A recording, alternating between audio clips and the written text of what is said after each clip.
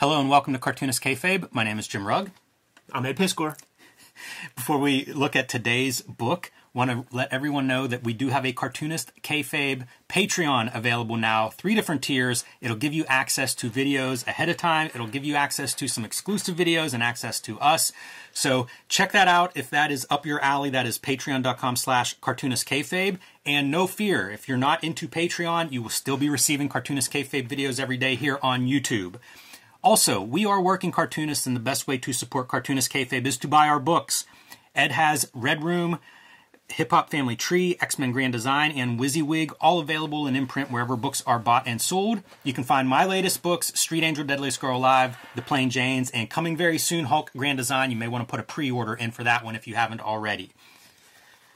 But the business at hand today is something we promised a while back. From 10 years of Love and Rockets, and also reprinted in the new Love and Rockets box set, we're going to look at Gilbert Hernandez's process. How to make comics the Gilbert Hernandez way, and I don't think you could find a much better teacher than that guy if you try your damnedest. Absolutely.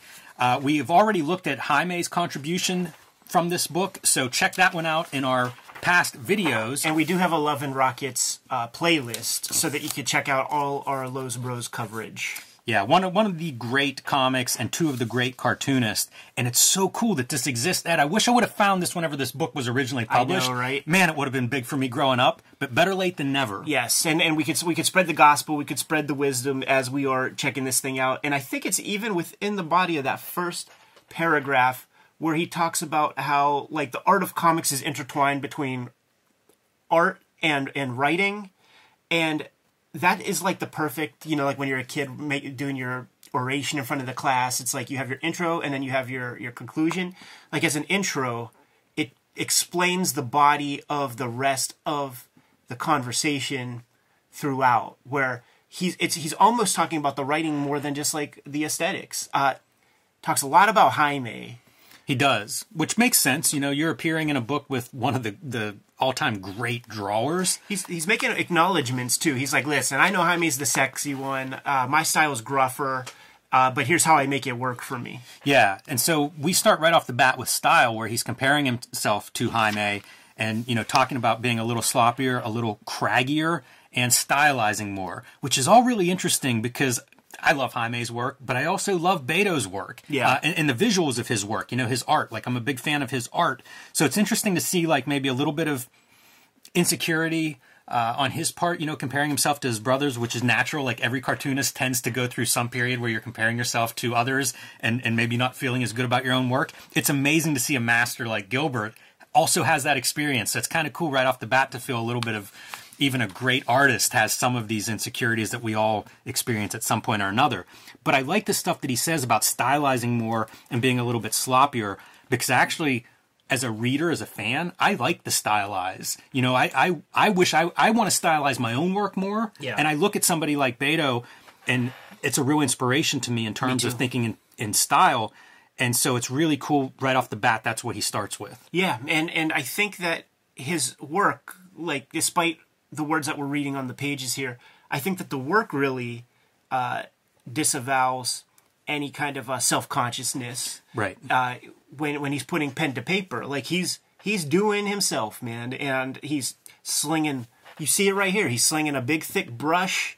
He's slinging pens, and just kind of he's making his comics. It says he uses a thin brush. Yes. To get them thick lines. Also talks about the example that he gives is like whenever he has a character, something rough like Luba, he'll have Luba fully pregnant, drinking and shooting up heroin all at once. An illustration of sort of like if he's going to do this describe a character kind of going off the rails or whatever, he pushes it. Yeah. And I like that. That's what I talk about with cartoony and stylized. To me, that works really well. Like totally. I've read his books before, late at night before I go to bed, and they're so easy to read because of this. Like it's very clear what's happening and what characters are feeling, like they're emoting through the visuals that he chooses. It's interesting, too, because he points out, like, maybe even an insecurity on Jaime's part, because, once again, and it's just going to go back and forth, because he calls Jaime's name out a lot throughout this thing, so that's an example of, like, how he pushes things, but he explains how his brother will kind of do the same with like, zappy, stars above somebody's head and stuff, but, like, that his brother doesn't need to. Like the naturalistic flow and the facial expressions, all that stuff, completely sell the idea of like what his characters are going through, but he still uses that cartoon language when he doesn't have to. Says that, like Jaime, he draws on 11 by 14 inch paper. I may try that on my next comic. You know, working just a little bit smaller, but keep in mind at this time their comics are not like this. So their comics, you know, it's inch border around, half-inch border around the whole thing, working in a square shape. So just keep that in mind. Yeah, that's very true. Because it's, you know, 3 inches difference on the side. And this is where he talks about switching to a brush. It says didn't start using a brush until issue 12. I was going to pull issues like 11 and 12 to compare. I think that's interesting because I do think of his work as being a brush, but apparently not, at least not in the very beginning.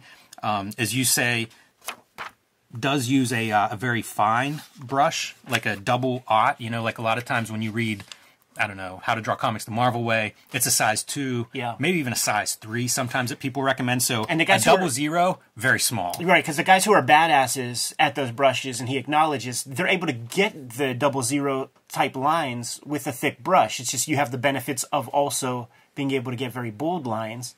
And he's just like, you know what, I'm just not there.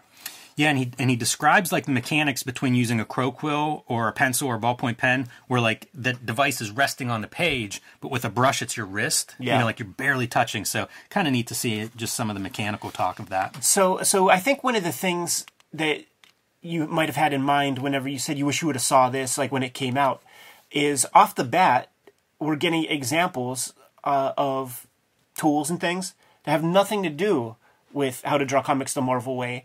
And those rigid tools and the rigid format, you know, 11 by 17 with the 10 by 15 image area, that shit was drilled into our heads. And it felt like your amateur hour if you're not using all that right stuff. I remember even like coming out of art school thinking that, man, my lettering teacher's going to be so disappointed in me if he finds out that I'm lettering with a rapidograph. Right. You know what I'm saying? Like I'm being an amateur lettering with this rapidograph and stuff. This would have made you feel better because he letters with rapidograph. Yeah, all that stuff, man. Like seeing that kind of thing, and then it's just like you just have to make peace with it. Like the truth is there are no rules. Everybody has their philosophies and stuff, and there are choices that you personally as a creator have to make. Like if you want to make hit stuff, there's two ways to do it. You could be an innovator and invent something, or you can do the style du jour and maybe ride that wave. That's a safer play, and you might get tossed out with the kitty litter whenever the styles shift in terms of like mainstream taste. The cool thing about the Bros is that they've always been true to themselves with their comics. Yeah, they worked out all that stuff, I think, as kids. Yeah. You know, I think they've been making comics long before we started seeing the published results. This is great in these process articles because they show a page in progress here on the left and then the finish, and you can kind of see like what's drawn first, what he's doing first, and even leaving some of these panels like open, like kind of like maybe working out that idea as he's inking in some backgrounds or inking in the panels that he's more confident with. And he kind of talks about that through this process, says that he writes the stories out first, but usually in panel-to-panel sequence. Yeah. And I'm not 100% clear on that. Like, is that like thumbnailing? Is that kind of what he's describing, do you think? Yeah, I think it's probably like on a piece of typing paper or something like that, just kind of getting the beats down. It's not the final boards if that's where your confusion might be. I'm sure it's not that level. Like even making comics like that, you got to have your blueprint. Mm-hmm. But he does describe that Jaime's process is different. You know, like Jaime is making movie scripts that he's drawing from and sort of knows what's going in each panel. He's kind of operating a little bit more intuitively in a certain sense, which is actually baffling to me with the complexity of a lot of his stories. Yes. Yeah, and he describes, like, again, with these two pages as examples, describes like considering different treatments. You know, even at this, like at the end of the story, different treatments of how to resolve it. It's amazing to me, and I think it is shocking because the stories I do think of as complex, like has huge cast and like all the characters have agency. So to be able to leave certain things up in the air with that many pieces that are moving around is remarkable. But the flip side is I think you end up with real life on those pages. Yes. Because of that kind of spontaneity on his part. Like you hear so many people talk about, if I could capture the energy of my roughs or my layouts or my pencils, but each stage tends to take that life away. Yeah. So if you're making these decisions, like on the last page of a story, you're working out how you're going to wrap certain details up, I think that lends itself to a real vitality. Yeah. At least I read that, you know, like it's one of the things I love about both their stories is it feels like the characters are alive. Yeah. And that's magic stuff. Like, I don't know that you get that in a how-to exactly, but seeing kind of the glimpse of him putting together the final pages, that's what I take away from that. I read a lot of stuff recently, and correct me if I'm wrong, because it could have been an Otomo interview I read, but was it Gilbert in the pages of this who said that he'll begin a story and he's been at it long enough to not know where it's going while he's embarking upon it, but allowing the pieces to kind of fall into place as he makes it? Like, is that him or was that Otomo? Here's what he says. I think that's probably him. Jaime and I do have the knack for bringing in something out of left field and figuring out some way to make it connect. That's it. Yeah. That's another one of those like real lively pieces where like you almost paint yourself into a corner. Yeah. You know, it's very fun. He also talks about how he's always looking at TV and mainstream movies, and that's what he doesn't want it to be like. Right. And I think that's really telling because I do think of Gilbert as like a very conscious of pop culture and a great knowledge of pop culture and pop culture history. And I think we say this a lot. Sometimes the lesson isn't how to make it like that. It's how to avoid this or that mistake. So it's funny to think of a guy that's consuming a lot of pop culture storytelling, but consuming it in a way to like, I don't want to repeat that. I don't want to be that way. I think they both share that trait. And the idea of introducing something from out of left field is what all the great writers talk about in like their master classes or in interviews and stuff. And part of that is if they don't know how to get out of it at that moment that it's introduced or something, then the reader surely doesn't know. And then you could expand upon that further with, remember in the 2010s, I believe, maybe even the aughts, there was released a like a little missive from Pixar. Like it was like a one-page thing that talked about how they like build story. And one of the pieces was you create the problem and then you come up with like 5 solutions. And when you produce like the next sequence, you never go with solution A, B, or C.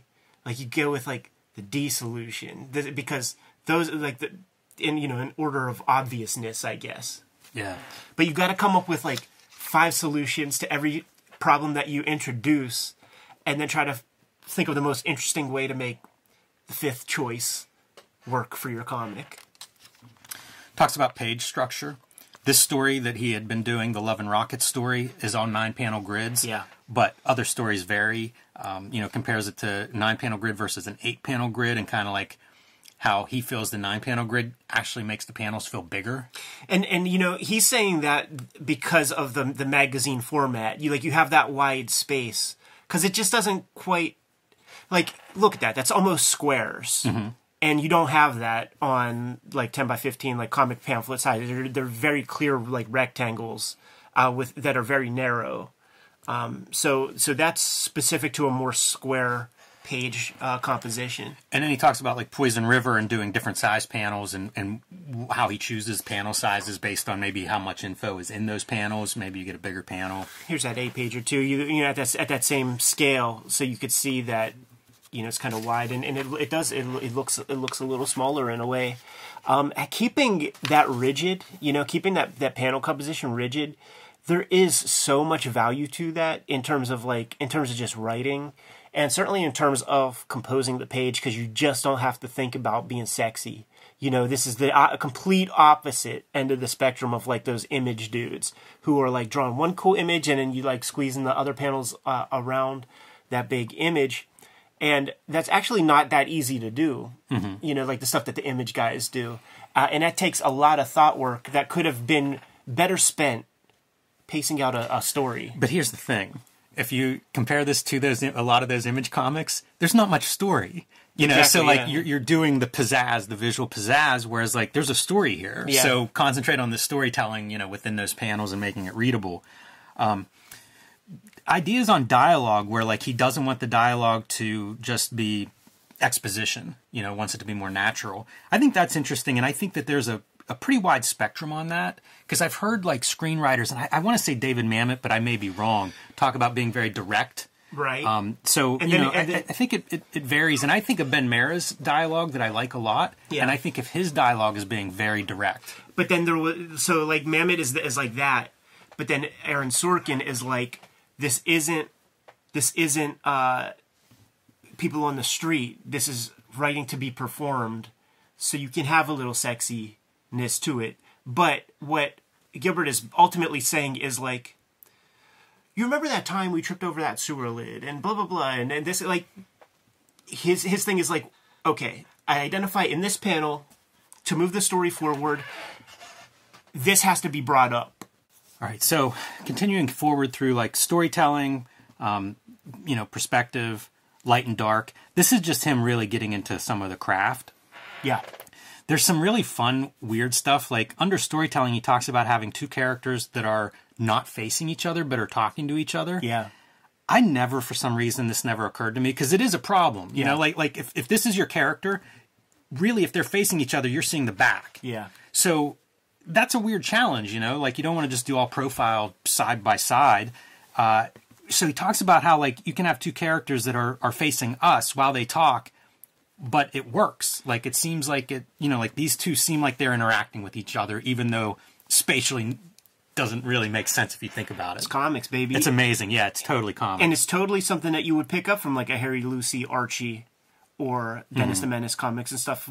You remember seeing the back of Joey's head very often? Exactly. And, looking at his art reduced in size, I feel like it's more Archie than Jaime. And I always think of Jaime as being like a lot of Archie in his figures. But seeing this stuff like reduced for some reason, it just really like, I don't know if it's the figures, the way they're built or something, but I feel a lot of that Archie interaction. But that comics part, that comics language is part of why I gravitate to his work. And also like stuff I want to incorporate more of, and stuff that I think a lot of people would benefit from thinking about comics as comics. The light and dark, pretty fun. We're going to get an Alex Toth. A great cartoonist said, "Don't be afraid of using black," and gives this example. And I absolutely love this example where our foreground is like this rock that's just all black. But I think equally the background is almost silhouette in white outline of like the buildings and some trees or shrubs or something in the background, and a little bit of detail in between, in the middle ground. It's so great graphically. Yeah, totally. And that's this kind of stuff that they push. It's like a good kind of rule of thumb is like 3 levels of depth, and in black and white drawing you got black, white, gray. And gray is typically like it means the area where you're putting kind of like sort of more detail. Yeah, some marks and things. And that's a great example, It really is. So one of the great guys in mainstream comics like that applies that philosophy to great ends is take a look at Eduardo Rizzo in general, but like 100 Bullets in specific, and you'll see like all the different ways you could do like a Wally Wood 22 panels of black, white, and gray that always work, and you'll see all those examples like in an issue of 100 Bullets, like because it could be the foreground that is the white part, or the foreground is the gray part. You could play around with that triplicate in near infinite ways. Yeah. Talks about modeling and says, Jaime's great at it, but doesn't like to do it, so he gets away from that. And you see it in those early Love and Rockets. You'll see like a lot more of the shading and things that Jaime does. Gilbert says that he's not as good at it, and he knows his limits, and he works around them. Again, my take, and says, a lot of like, if you see like Marvel artists or something, and this must have been like 92 probably when this was published, around that time, probably the peak of that kind of modeling at like a Marvel style. And he says, that's avoiding drawing. Like it's people that may not know how to draw. And I used to see that criticism, and I used to live that criticism. Right. Like I would render the hell out of stuff in my sketchbook, and I didn't know what I was drawing. But that's a real takeaway for me is concentrate on what matters. Like that rendering just isn't really the most important part. Right. Yeah. It's a thing that like you're into as an artist or something like that, but like it doesn't affect the story or anything like that. And it's when what he's talking about is like that's like when me and Jimmy are taking that tracing paper to some of that artwork, and then you see how that leg is bent backward or whatever. It's like if they put a little bit more time into that, it would be less glaring. And sometimes you can't always. It's not intuitive, like what it or it is intuitive, like what makes a drawing kind of fail. But the problem is it takes you out of the story, And so it's like that pebble in the shoe where you're like, what the fuck am I looking at here? As you're reading a flowing story, if you stop to like question that, and the cartoonist didn't want you to do that, like you failed at that page. Yes. Yeah, for sure. And what a dumb way to fail. Yeah. Just talks about he's been drawing with thinner lines, used to draw with thicker lines. I think that's just natural. If you're going to draw comics for a long time, you're going to kind of ebb and flow with some of those stylistic choices. I don't know that he's saying one is better than the other. Yeah, all this stuff. Because, like, even the noodling shit, man. I mean, I have, whole pages where he did almost like a Van Gogh Starry Night in gray hatching on a splash page, Right. So, like, he goes back and forth. And this is another one of those page in progress, finished page, which I just love. It's kind of cool to see like where he's blocking in blacks, early in the process while you still have unfinished lettering and pencils, next to like basically a finished panel there. Figures and faces. Just talks about building his figures, sketching the head, doing the body from there, pretty freeform, he says. Compares the way he draws kids. Most of this is about drawing kids. Yeah. So compares his and Jaime's techniques for drawing kids and how hard it is, because you've got to exaggerate the kid a little bit if you're going to make sure it's clear it's a kid, not just a small adult. Right. Because in reality, the kid might be more of a small adult, but if you're going to do the cartoon, hey, I absolutely fell in love with this image. Yes. As a composition, I thought that was really amazing. Like, it feels like something that could be on a wall. He does that. And when they would do those, like, early, like, Giclée prints, like, Jaime's one would be the image that's, like, the spines of the box set, where it's Maggie with that dude. And then the Gilbert ones would be like a landscape of Palomar with a lot of sky, a lot of negative space up top. And he talks about in here, like, he would like to do like more abstract looking comics and things. And to me, that's a like real piece of abstract art right there. Yes. But, dude, when I was like in Seattle, like at the Fantagraphics house, like doing publicity for Hip Hop Family Tree and shit, like issue 1 of, was it Blubber? His one comic was like they send their pages to Fantagraphics to scan and all that shit. You needed to pull Gil Kane on those. But, dude, the Manila folder, like, was there, and I was looking through, like, all of Gilbert's originals and just could not fucking believe. I mean, it's all there. There'll be a paste-up dialogue bubble here and there or something like that, but it's all there. It's small as fuck. I think Blubber is on 9x12 Strathmore or something. Super tiny. And, that's like his abstract, just weird monsters and pissing and shitting and all that kind of weird shit. That is a strange book. Yeah. He's that guy. Like, he exercises his creative demons. He doesn't abuse his Love and Rockets comic for his whimsies. So, like, when he has a weird fucking idea, maybe he'll make a Birdland, or maybe he'll make a Blubber or something like that, and never inflicts that upon Palomar. Setting talks about the Palomar setting and how made up it is, and whenever he started looking at reference, realized like he has no electrical wires and no sidewalks and stuff, and also says very similar to where he grew up in Southern California, and I think all of that makes total sense. It's kind of great to hear it like articulated. Yeah. But I to me that's another one where like it gives you permission to build that setting like you would build a character. Yeah. Because here we go defining characters, and it's a similar kind of description of like certain elements, Marcella being very masculine, big shoulders, big bone, like there are these elements. And I feel like it applies, the way he describes Palomar is really similar to the way he describes some of the character building stuff.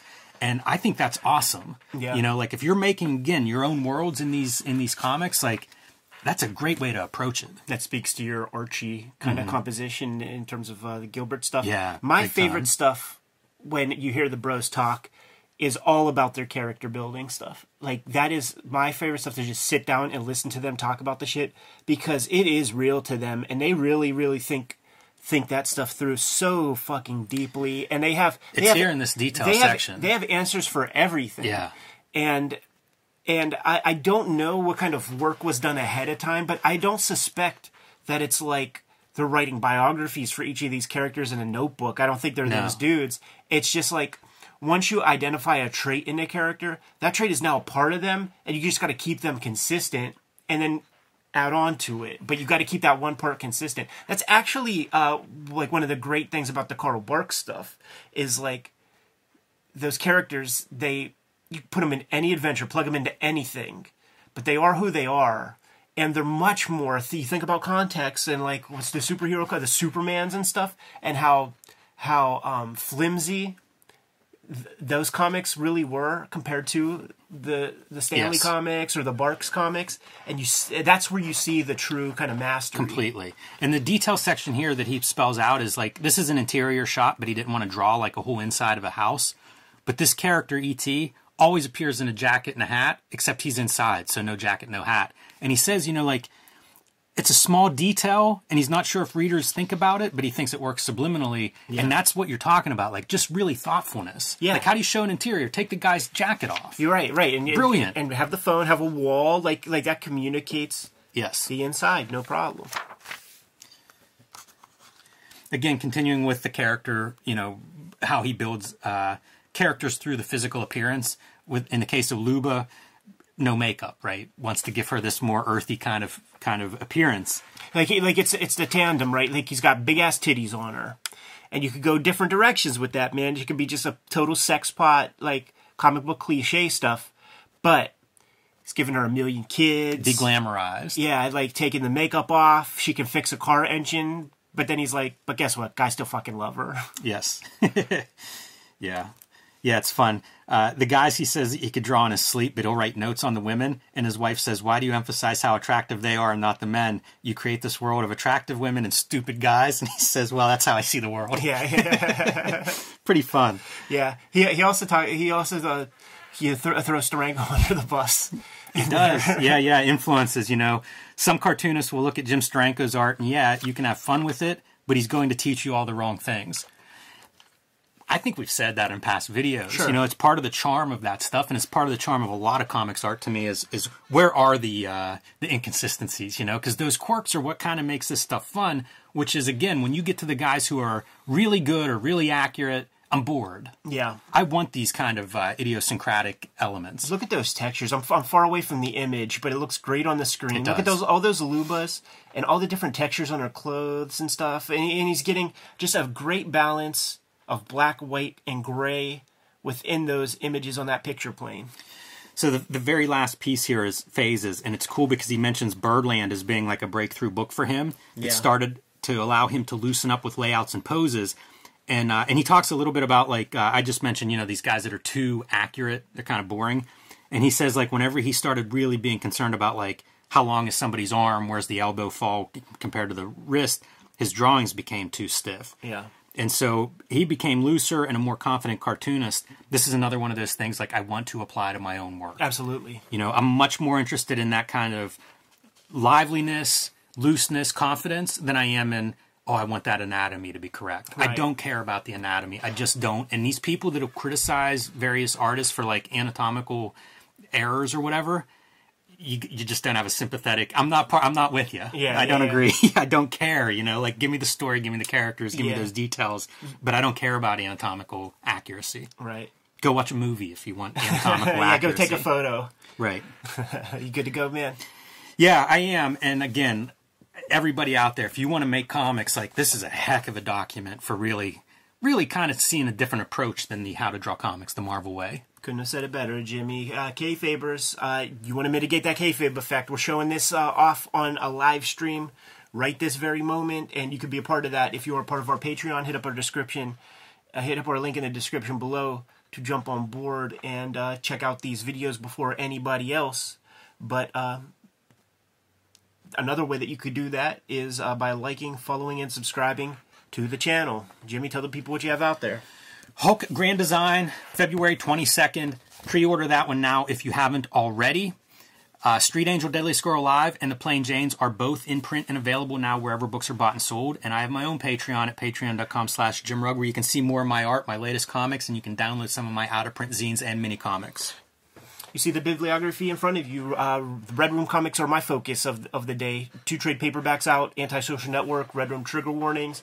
I'm serializing new Red Room comics for 2023. Going to put that stuff out in print later this year, but you could read it right now on my Patreon. $3 for the archive. Put up new pages every Tuesday.